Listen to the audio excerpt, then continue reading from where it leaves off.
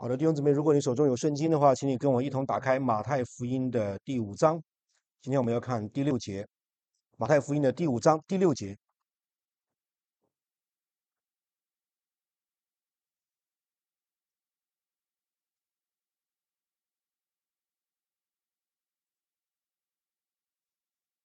马太福音的第5章第6节说：饥渴慕义的人有福了，因为他们必得饱足。这是上帝给我们的应许，这是上帝给我们的话语。那我自己呢，很喜欢看一档的节目啊，一个电视节目，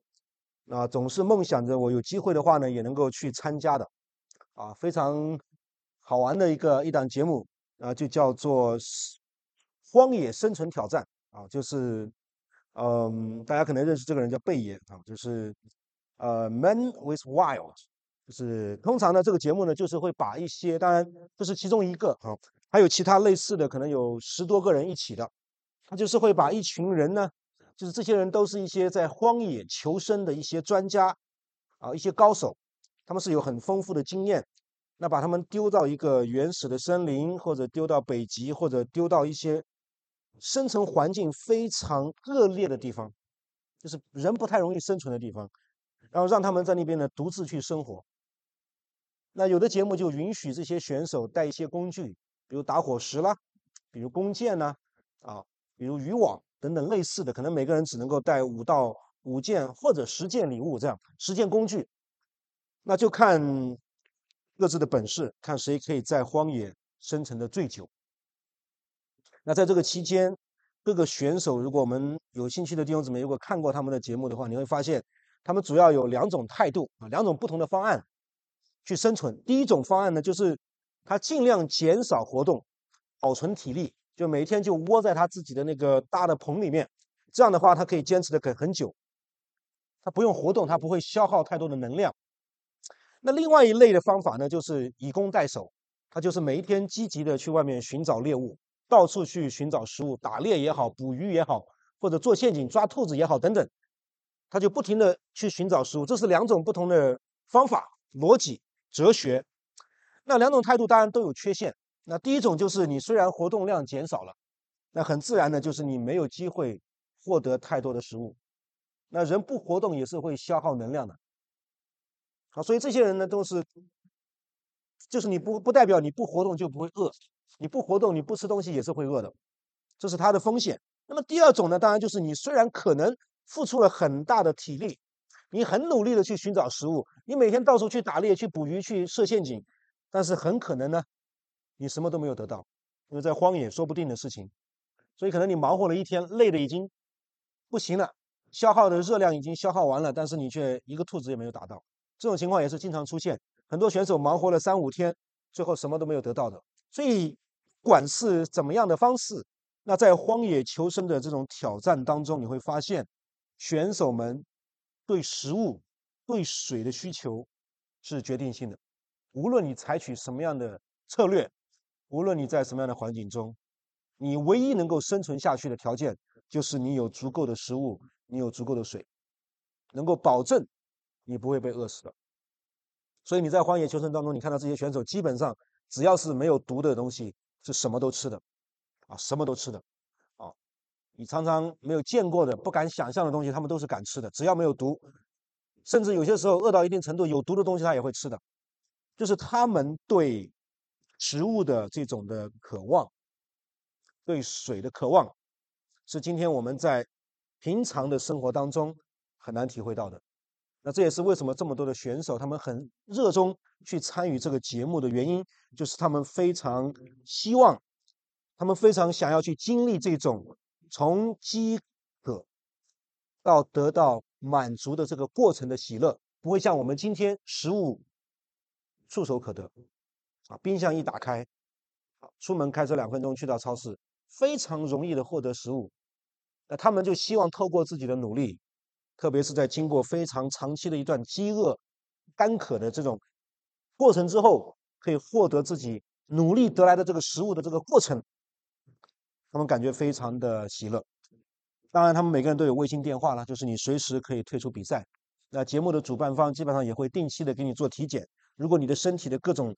营养健康不达标的话呢，他们也会强制退赛的等等，为了是让你不会留下终身的这个后遗症等等呢。所以我太太讲，这种比赛我大概坚持不了一天就会被饿回家了，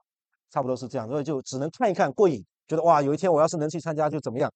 然后等等等等。Anyway，所以弟兄姊妹，你会看见他们在遇到猎物，当这些选手在荒野当中，他们真的打到猎物的时候，那种发自内心的喜悦，那种有些时候喜极而泣，甚至那种感动、那种感恩，哦，他们的那种所表达出来的情绪反应，是我们今天不太容易体会到的。我不知道弟兄姊妹，你的成长环境是怎么样？不知道你从小到大是不是经常挨饿或者饥渴？好，可能在座的弟兄姊妹，如果你有机会经历到中国的三年的自然灾害，可能没有吧？我们在座的弟兄姊妹都比较年轻啊，或者你从小生活在一个相对比较艰难的环境当中，大概你可能也会偶尔有挨饿的经历。那我从小其实也是经常挨饿的，不是每天都能吃饱啊，不是挑食啊，是因为可能家里吃的东西不多。或者弟兄姊妹，你想要知道什么叫做饥渴，那你可以看一看你的孩子，就是你如果有孩子，弟兄姊妹可能都有孩子，他小的时候，就是当他想要吃奶的时候，他的反应。一个刚刚出生的婴孩，当他什么都不会表达的时候，当他什么都不会诉说的时候，但是当他饿的时候，当他想要吃奶的时候，他的那个反应往往是最强烈的，他们的表达方式往往也是最激烈的，用你可以想象得到的人类最激烈的表达方式，是不单是哭、乱蹦的、伸腿的等等各种方式。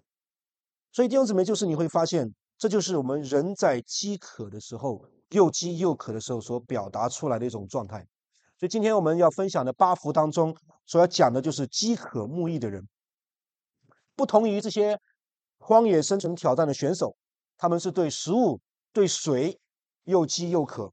而我们今天所要讲的是对神的义又饥又渴的人，是对上帝的义又饥又渴的人。所以耶稣在八福的前面第一福，耶稣讲到心灵贫乏的人，就是虚心的人有福了，因为天国是他们的。心灵贫乏就是人首先认识到自己灵里的需要，他需要神的恩典，需要神的怜悯。他们极度的贫困在灵里面，并且能够认识到自己一无所有。那耶稣也讲到，心灵贫乏的人会为着自己的贫乏哀痛，因为他们认识到自己之所以贫乏，自己之所以一无所有，不是在物质上，不是在智慧上，而是在灵里面，是因为罪，是因为得罪了神，所以他们会为罪哀痛。那这是一种有福的哀痛，是一种被上帝所祝福的哀痛，就是为罪哀痛的人。其实雅各也呼吁他的读者要哀痛的，在雅各书的4章8到9节，雅各也说，有罪的人呢，要洁净你们的手，要愁苦、悲哀、哭泣。所以第二个福分由为罪哀痛，也引发出第三个福分，就是那些明白自己心里面贫乏并且为之哀痛的人，他一定会变得温柔，因为温柔就是与傲慢、与嫉妒、与自私的野心相对立。温柔是源自于那个自私的刚愎自用，能够形成对比。因为一个人真正的意识到自己心灵上贫乏，并且为之哀痛，他就不可能高举自己，他就必定会因此怎么样呢？会变得温柔啊，为人处事，在神在人的面前，他没有任何骄傲的资本，因为他知道自己一无所有，知道自己的罪，他就再也没有那种所谓的趾高气扬，再也没有那种所谓的认为自己有多么的了不起。那么最后就引发出今天我们要讲的饥渴慕义的人有福了，这个关键的福分。因为如果耶稣基督的门徒知道自己的罪和软弱，那么他会怎么样呢？他会祈求上帝能够满足他们对公义的需要。当他知道自己有罪和软弱的时候，当他知道自己不能够满足神的义的时候，他一定会怎么样呢？他一定会饥渴，会慕义，会又饥又渴的想要去怎么样呢？想要上帝的义能够来充满他。所以，如果今天我们真的是一群相信自己邻里贫穷，并且为之哀痛的人，并且我们也在这个过程当中不断的操练温柔，那么今天呢，你跟我就一定会怎么样呢？会更加的饥渴慕义，因为你知道自己迫切的需要神的义来充满你，你迫切的需要知道让神的义来带领你每天的生活。所以约翰麦卡阿莫瑟牧师说，饥渴慕义这个福讲述的是一个很强烈的渴望和追求，它讲述的是在我们内心的一种热情的动力，说的是一种野心，但是这里的野心呢是正面的意思。所以他所要描述的，耶稣在八福的第4福里面所要描述的是基督徒内心深处一种非常强烈的渴望和追求，一种热情，一种动力，在驱使着我们，在让我们不断的去怎么样呢？去追求、向往神的意。那么，我想饥渴这个概念，在今天所能够引起的共鸣，并不像在耶稣的那个时代所能够引起的共鸣那样的强烈，因为在耶稣的那个年代，相对来说，食物还有水是相当缺乏的，不像今天。那人们经常也处在一种饥饿和干渴的这种状态之中。那在我们的文化当中，食物和水都非常的充足。我们不再，或者我们在座的弟兄姊妹，起码已经不再有人会为食物和水感到焦虑。我们不再会为食物和水感到如此迫切的需要。我们可能更多的追求的是养生，是保健，是健康，是每一天去衡量不可以摄入超过多少的卡路里等等等等。这个大概是我们在追求的。可是在耶稣的那个年代，人们迫切想要追求的依然是食物和水。所以你跟我大概很容易会忽略耶稣这句话所要讲的、所要表达的这种的迫切性，因为在我们的文化里面好像已经不再是一个问题。所以在耶稣的那个年代，又饥又渴的人，他们会努力的工作，迫切的想要获得食物。那么同样，一个邻里饥渴的人，一个真正饥渴慕义的人，意味着我们会迫切的追求神的义。所以在圣经当中，圣经中所说的这个义，大概有好几种含义的，大概有好几种含义。首先，保罗要强调的是，我们透过耶稣基督救赎的工作而得到的那种在神的律法上的义，就是我们被神得以称为义，不再被神算为是有罪的，不再需要去承担罪的永恒的代价，刑罚，这个死的刑罚，这个是第一种义。上帝说我们是因信怎么样呢？被称为义的。这在马太福音当中，耶稣也说，在马太的这个 context 里面，背景里面，马太福音在20章的28节说，耶稣要做多人的赎价。但是在马太福音的第5章当中，耶稣主要描述的是另外的一种义，就是门徒的个人生命的义，就是门徒应当抛开的谋杀、愤怒、奸淫等等一系列的罪，他们应当他们施舍给那些被压迫的人，并且爱他们的仇敌等等。这个义，耶稣要讲的大概就是成圣，就是我们怎么样在每一天的行为上面不断的操练，成为义，成为那个义人。这个不同于首先耶稣从十字架上所赐给我们的义，那个是完全上帝所做成的。我们是因信被称为义了，在神的面前看作是没有罪的人。但是耶稣在这里所要讲的更多的是指向我们怎么样在每一天的生活当中不断的去操练完全，好像父一样完全。那么饥渴在圣经当中他所要讲的意思就是人迫切的想要来到神的面前。饥渴的意思就是人一种刚才麦克阿瑟牧师所讲的一种强烈的渴望，就是你要来到神的面前，迫切的想要得到上帝话语、上帝的律法的滋润。所以在以赛亚书的55章1到2节说，你们一切干渴的都当就近水来，没有银钱的也可以来，你们都来买了吃，就能得享肥甘，心中喜乐。讲的是所有一切干渴的人，灵里干渴的人，你真的感觉到自己灵里面的干渴，灵里面的疲乏，灵里面的软弱，灵里面的不足，可以到我面前来。同样，耶稣也说，刚才在我们的敬拜当中也讲到这节的经文说：“我就是生命的粮，到我这里来的必定不饿，信我的永远不渴。”这描述的是基督徒心中那种饥渴的状态，描述的是基督徒心中那种饥渴的、强烈的一种灵里面迫切的需要。所以饥渴慕义就是渴望上帝在我们的生命当中掌权，就是渴望上帝的话语每一天充满我们，就是渴望每一天能够与敬虔的人为伍，每一天与敬虔的人一同来操练。所以这种饥渴引导我们透过圣灵的能力，把我们的罪可以连根拔起，并且让我们可以怎么样呢？变得更像耶稣。所以这个就是成圣，这个就是耶稣在这里面所要讲的这个义的最主要的含义，就是你渴望每一天与上帝的连结，每一天借着上帝的话语来充满你，以至于圣灵的大能可以帮助你，把你从最终可以怎么样呢？彻底的释放出来，然后让你可以每一天变得越来越像耶稣，越像耶稣。但是同时，门徒也应当渴望社会的公义，就是渴望上帝对社会的、对我们所生活的这个世界他的心意。对义的渴望，同样也会促使耶稣基督的门徒在商业、在教育、在政治等等方面，去不断的去推进上帝的事业，不断的去推进、去彰显上帝的公义、上帝所设立的次序。同样，我们也盼望耶稣基督再来的时候，他能够真正的怎么样，将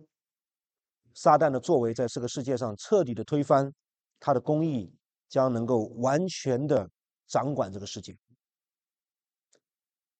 所以我们需要明白，基督教的信仰或者耶稣所说的义，弟兄姊妹，绝对不只是指向我们从神那里所领受的义，不单只是指向我们基督徒每一天属灵生命的操练，同时也包含了道德的层面和社会的层面。基督徒所领受的义，当然我们讲最主要的是我们明白我们在神的面前被称为义，我们当然明白最主要的是我们在神的面前要操练，不断的成圣。但是同时，圣经所说的义也超过了这个范围。就像我们在旧约从律法和先知书中所学到的一样，社会性的公义就是指帮助人们可以从被压迫的人当中，可以把他们释放出来，可以在社会当中去推动公民的权利，力求司法的公正，以及在商业的买卖当中有廉洁、有正直。这在旧约圣经当中你可以看见，这是上帝的心意，这也是上帝在一次又一次审判他的百姓的时候所提到的。他们不单远离神，他们同时怎么样，在社会层面也没有履行上帝的公义，也没有去践行上帝所设立的人与人之间的次序。他们富足的压迫穷乏的，他们有权利的打击那一些社会的底层人士，他们在社会当中也没有践行上帝的律法，他们在商业的行为当中也充满了各样不讨上帝喜悦的事情。所以我们说，基督徒的托付之一，就是在社会当中也可以饥渴慕义，并且渴望在我们的社会当中去践行神的义。这是耶稣要讲的义的含义。我们个人称义，我们成圣，我们在社会上的称义。但是同时，我们也需要明白，弟兄姊妹，如果没有耶稣，如果没有福音，就不可能有真正的社会性的公义。这个是你跟我作为基督徒，当我们今天所面对的社会不断的在高举 justice 的时候，不断的年轻人一直在高喊要有公义的时候，要有 justice 的时候，你跟我需要明白，作为基督徒，我们需要更深的去理解，那么到底我们所讲的这个公义到底意味着什么？它到底有什么样的含义？所以当代有一个护教学家叫做 Rebecca， 就是我们青少年应该也最近在学他的一本书。他曾经提出一个问题，就是 Can we have justice without Jesus？ 是我们有没有可能不要耶稣去寻找公义呢？或者我们有没有可能不要耶稣，抛弃耶稣，能够得到真正的公义呢？他的答案当然是否定的。他说从两个方面我们来看，为什么我们不可能有公义在没有耶稣的前提下面。第一个原因，如果我们看历史的话，你会发现就是今天我们对正义或者对公义的基本的假设，到底意味着什么？就连这个意义，其实都是来自于耶稣的教导。说你会看见，不管是无神论也好，或者是不可知论的朋友也好，我们可以有一个假设，有个前提，就是所有的人都具有同等的道德价值，男人和女人在道德上是平等的，强者、富人、有权势的人不应该践踏被压迫者、穷人、弱者以及被边缘化的人，就是等等这些。如果我们可以达成共识，跟那些哪怕是这些无神论者也好，或者不可知论也好，我们都同意这样一个对公义或者对 justice 的定义，那么这些东西都是来自于基督教的。如果没有耶稣的教导，我们今天这个时代对正义、对 justice 的标准将会是完全不一样的。我们甚至都不知道什么是真正的所谓的正义。那他说第二个原因，我们不可能不要耶稣去拥有公义的原因，是因为如果不是耶稣替我们受死，那么对我们来说，真正的公义、永恒的公义，就是可怕的、永远的死亡，以及上帝对我们的审判。就如果没有耶稣，我们想要的公义，就只能是永远的死亡跟上帝的审判，因为这个是上帝的 justice， 这个是犯罪的人、堕落的人他们会得到的结局。所以他说，不可能没有耶稣去拥有公义。所以弟兄姊妹，今天我们需要明白，基督徒当然是需要在社会上去践行神的义，但是我们也更加需要理解，所有或者那些抛弃耶稣、离开福音，甚至远离圣经的所谓的这些的 justice， 其实是没有办法完成的。或者今天我们的年轻人，或者今天我们这个世代的人所喊的公义的口号、justice 的口号，其实是在今天这个世界，甚至他们自己所要去喊出来的口号，都是没有办法被完全践行出来。如果没有耶稣基督，如果没有他的福音，就离开了义的前两个含义的话，最后社会性的公义是没有办法得到的，是没有办法完成的。所以今天我们说义三个含义，是因为耶稣基督所赐给我们的，我们所白白领受的神的恩典，这是耶稣基督的救赎所赐给我们的义，这是我们被称为义的耶稣基督的救恩。那么同样，义也是我们基督徒应当在每一天的生活中所追求的神的律法、神的话语，是我们需要去追求的圣洁和完全，就是我们每天要操练的成圣的生活。那么最后，耶稣所说的这个义，包含了今天我们在社会生活当中，作为社会的一份子，我们需要在生活当中，在我们的社区里面，在我们的国家里面，需要不断努力去践行的公义。所以这也是为什么在接下来登山宝训里面，你会看见耶稣其实主要都在强调这后面两个义的含义，就是我们怎么样能够真正的活出这些义，就是透过接下来登山宝训，也就是马太福音的5章、6章、7章，耶稣在讲的内容。所以弟兄姊妹，这是耶稣所说的饥渴慕义的这个义的含义。我们到底要渴慕的是什么？这个义是什么？那么接下来我们的问题就是，我不知道弟兄姊妹，你跟我是不是真的饥渴慕义呢？你跟我是不是每一天真的在追求圣洁的生活？你跟我在我们的生活当中，是不是每一天追求越来越学像耶稣？你跟我是否在社会上追求一种从神来的公义，还是你跟我只是满足于一丁点的所谓的公义、正义的这种短暂的片刻？你跟我的生活是不是变得毫无热情，然后变成某种程度的例行公事？你跟我的生活好像也变得死气沉沉，好像最后只剩下一种责任感在驱使我们，让我们跟上帝的话语、跟上帝的意渐行渐远。我不知道弟兄姊妹，你跟我的生活的状态是怎么样？生活的状态是怎么样？你跟我的内心是不是还有一种强烈的、真实的渴望？你跟我的内心是不是真的还有一种热情、一种动力，就是我们迫切的想要去活出神的意？还是说这种热情、这种动力已经在我们的生命当中消失，已经在我们每一天这种忙碌的重复的让人有时候觉得没有办法喘息的生活里面，这种热情、这种渴望，好像已经逐渐失去了。真正的门徒是会渴望上帝的义，并且去追求他。真正的耶稣的门徒是一群渴望、明白、知道，并且活出上帝义的人。这就是我们今天所有基督徒的生命的特征。我希望你跟我是这样的，我希望我们的教会是能够如饥如渴的想要去追求神的义。就好像耶稣的母亲玛利亚，在她的赞歌当中，大家如果还记得玛利亚，知道她怀了耶稣以后，她的赞歌，她把灵里面的贫穷联想到灵里的饥渴。她说这两样的人都同样蒙神的赐福。所以玛利亚在路加福音的1章53节说，因为神叫饥渴的得饱美食，叫富足的空手回去。饥渴慕义是所有属神的人所享有的从神来的礼物，也是我们这些所有属神的人生命的特征。这样的人，他们最高的志向不是要追求物质上的满足，而是要追求灵里的满足，因为他们先求的是神的国和神的义。这也是耶稣在他的主祷文当中所教导给他的门徒的祷告，首先要追求，首先要仰望，首先要想到的是神的国和神的义。所以诗篇的诗人说，他使心里渴慕的人得以知足，使心里饥饿的人得饱美物。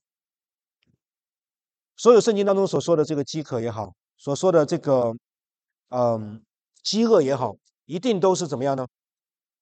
指向我们的灵里面，不是物质上的，不是食物上的，不是外在的，乃是我们灵里面的。弟兄姊妹，今天你跟我之所以常常觉得没有办法被满足，今天你跟我常常觉得之所以不能够得饱足，我不知道你的心中是不是有这样，每一次非常热切的盼望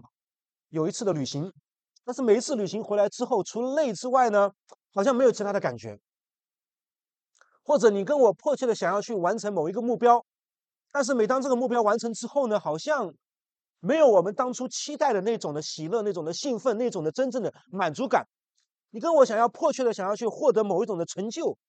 某一种人生的 milestone、人生的里程碑，但是好像当这些的真正的 milestone 达成的时候，这些里程碑我真正做到的时候，好像他没有给你你当初所期望的那种的喜乐跟满足。我不知道你是不是这样，我不知道你是不是常常有这样的感觉，或者你常常希望你的银行户口多几个零，当这个零真正的达到的时候，最后你去看你的银行户口里面确实多了几个零，但是最后好像也没有当初你想的那种成就感、那种满足感、那种喜乐感。原因是什么呢？原因我不认为这些东西本身不好，弟兄姊妹，多几次的旅行也好，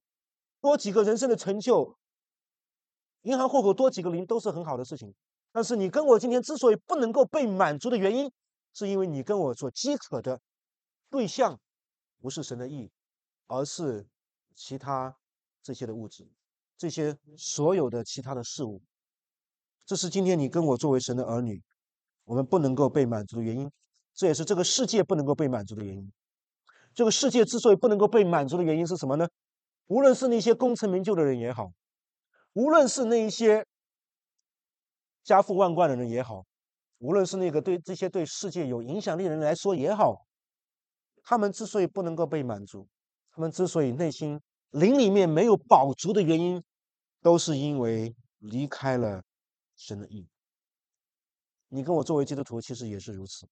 当你跟我饥渴的对象，你跟我饥渴的目标不再是神的意的时候，那么所有的成就、所有的心愿都达成的时候，其实我们依然没有满足，我们依然内心不再有饱足。但是上帝却应许饥渴慕义的人有福了，因为他们必得饱足。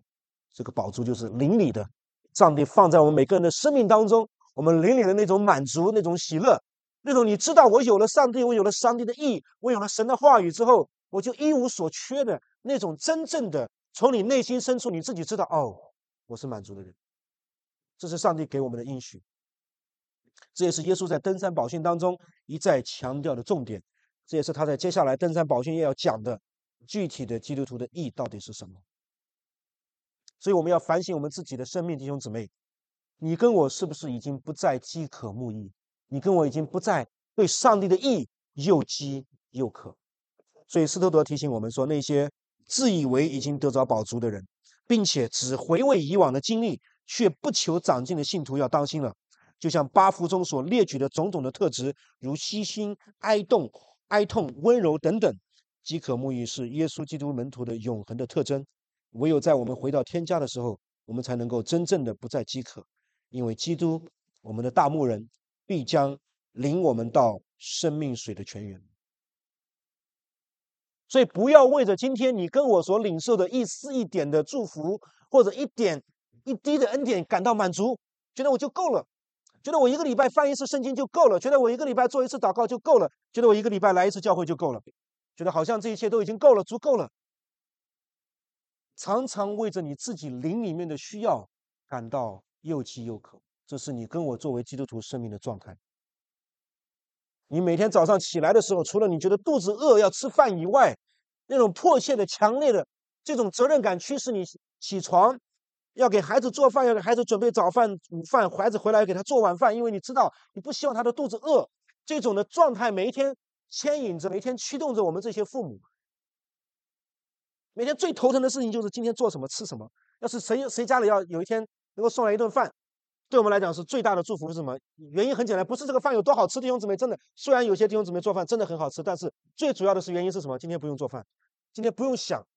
还要吃什么。每天在工作当中，在家庭的生活当中，你跟我已经做了无数个决定，在想，我们已经回复了许多的电邮，回复了许多的 message， 做了很多的决定，想前想后，最后还要想今天晚上吃什么。Oh no！每天你最大的感觉大概是这样，但是你知道不吃的话怎么样？会饿，不喝的话会渴，可是你依然会去做，你会努力。但是我盼望这种的强烈的情感，在我们灵里面，每天早上当你起床的时候，你感到自己灵里面的贫穷，你感觉到自己灵里面同样饥饿，需要上帝的话语来充满你，需要上帝的话语来带领你今天一整天的生活，需要上帝的话语去带领你今天所面对的每一件事情。所以周马田说，饥渴慕义代表着什么？意味着什么呢？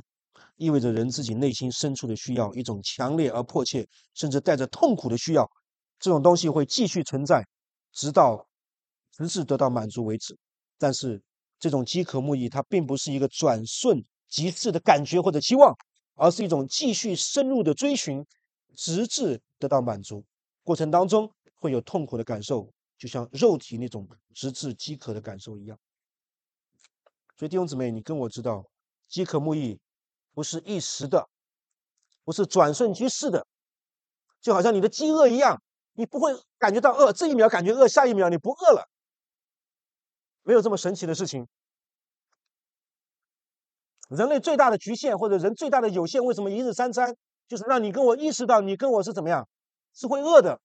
你跟我是有需要的，你跟我是需要靠着上帝所创造的这些食物去维持我们的生命。虽然你跟我作为人是上帝最伟大的创造，是上帝最宝贵的创造，是上帝看为美的创造，但是你跟我依然需要靠着食物去维系我们每天的生命，因为我们是有限的，我们是被造的。同样，你跟我灵里面也一样干渴，一样需要上帝的话语来喂养，需要上帝的心意，需要上帝的律法来带领我们。这种需要不是转瞬即逝。一个真正的基督徒不会在这一刻感觉到，哦，是的，主啊，我需要你的话语。但是下一刻呢，也许好像不需要了。就好像你跟我不会在这一秒感觉到饿，下一秒突然不饿了。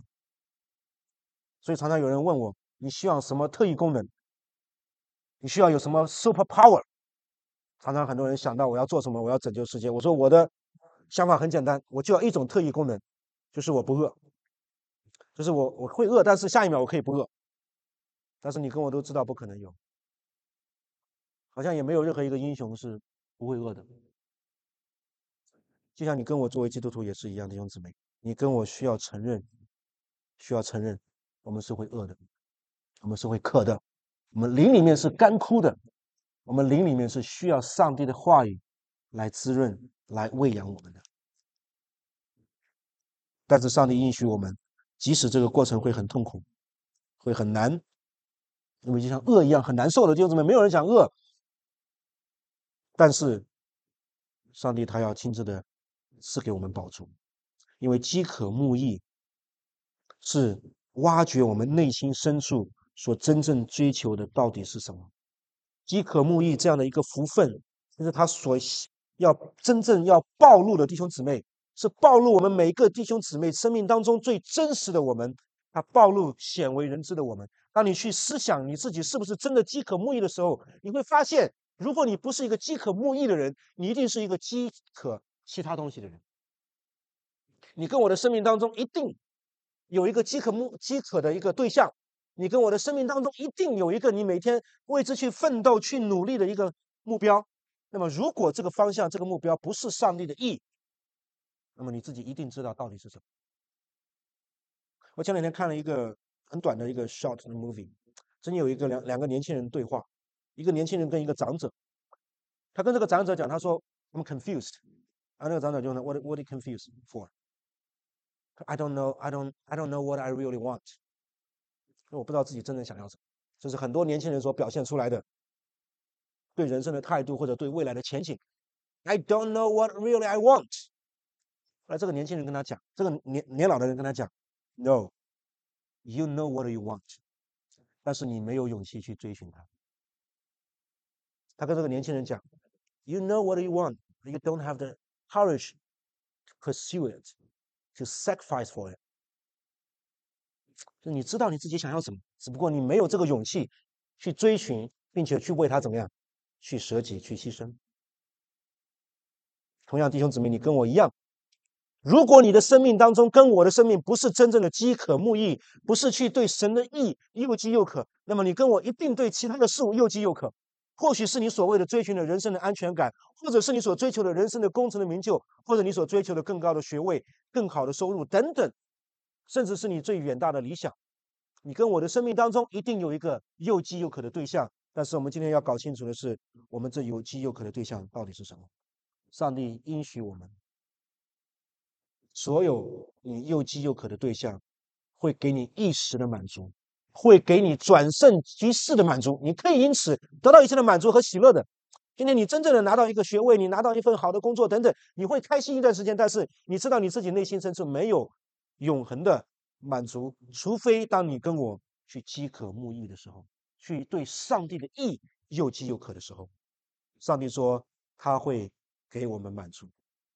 当我们每天渴慕他，渴慕他的话语，渴慕去寻求他，渴慕去认识他，渴慕去追求圣洁和公义的时候，上帝说我们会因此得到满足。所以耶稣说，寻找的人就寻见，寻求的怎么样，就一定会找到的。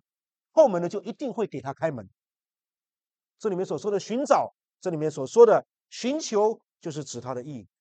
那些求他的国和他义的人，他一定会让他们得享饱足。这是上帝给我们何等大的应许，何等大的祝福。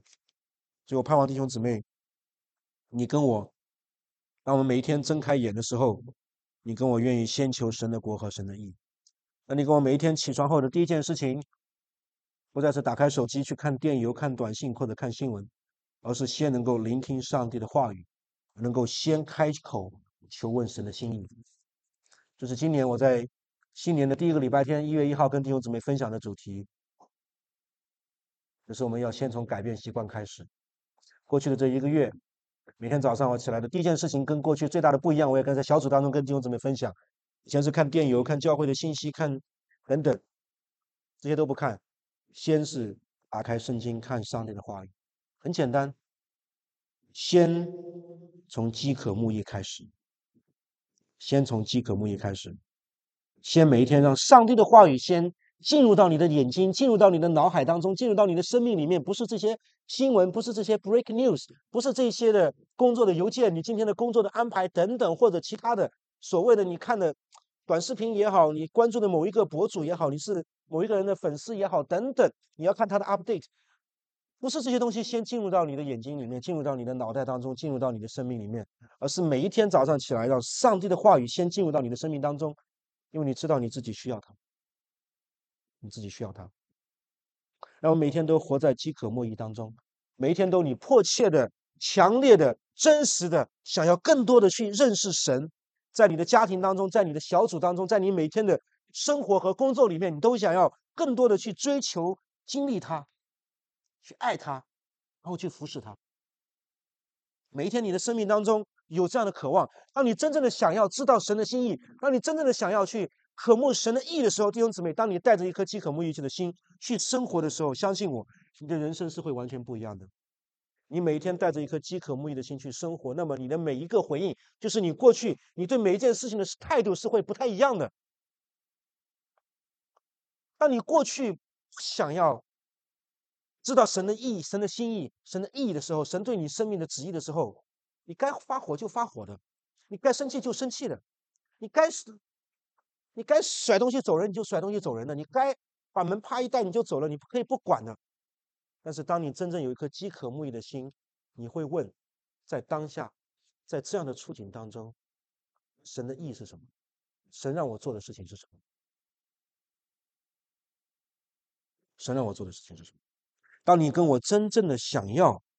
竭力的知道神所说的这个意是什么的时候，你就会知道如何回应家里面每一天那些乱七八糟的事情，你会知道怎么样去回应那些不顺心的事情，你就会知道怎么样去回应职场里面那些令人疲倦的事情，你跟我就知道怎么样去回应教会当中甚至有一些不尽如人意的地方。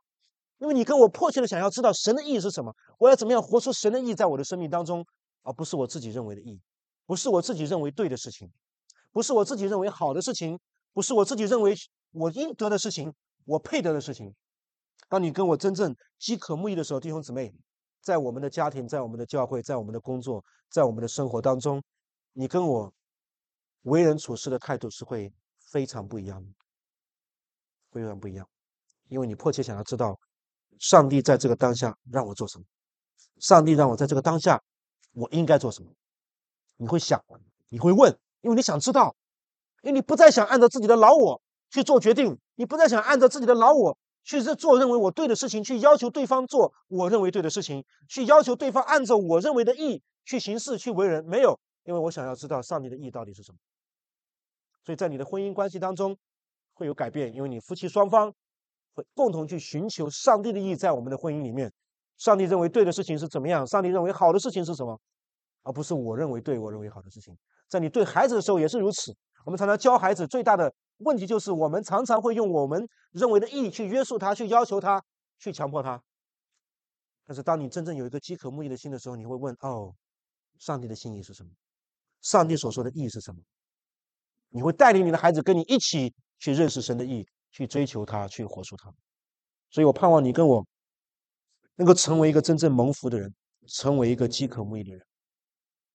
盼望上帝的话语来祝福我们，我们一起低头祷告。亲爱的恩主，我们再一次满心欢喜来到主你的面前。主啊，我们要向你承认，我们要向你认罪，我们要向你悔改。我们常常不是一个饥渴慕义的人，最起码我们不是一个对上帝的义又饥又渴的人。我们常常对自己的义又饥又渴。我们常常想要去做我们认为对、认为好的事情，我们常常想要去做我们认为有价值、有意义的事情，但是我们却很少去思想，到底在神的眼中，什么是对，什么是好的事情。我们常常很少去思考上帝的心意是怎么样的。我们常常在很多的事情上没有活出神的意义，而更多的是活出了自己的意义。我们不单自己活自己的意义，也常常用我们自己认为对的、认为好的事情去约束、去强迫、去要求别人。主啊，求你帮助我们，求你怜悯我们，让我们每一位弟兄姊妹都成为一个真正饥渴慕义的人，对上帝的话语、对上帝的心意、对上帝的律法又饥又渴，好像鹿渴慕溪水一般。因为主你应许我们，饥渴慕义的人有福了，因为我们必得饱足。听我们的祷告，奉耶稣基督的名，阿门。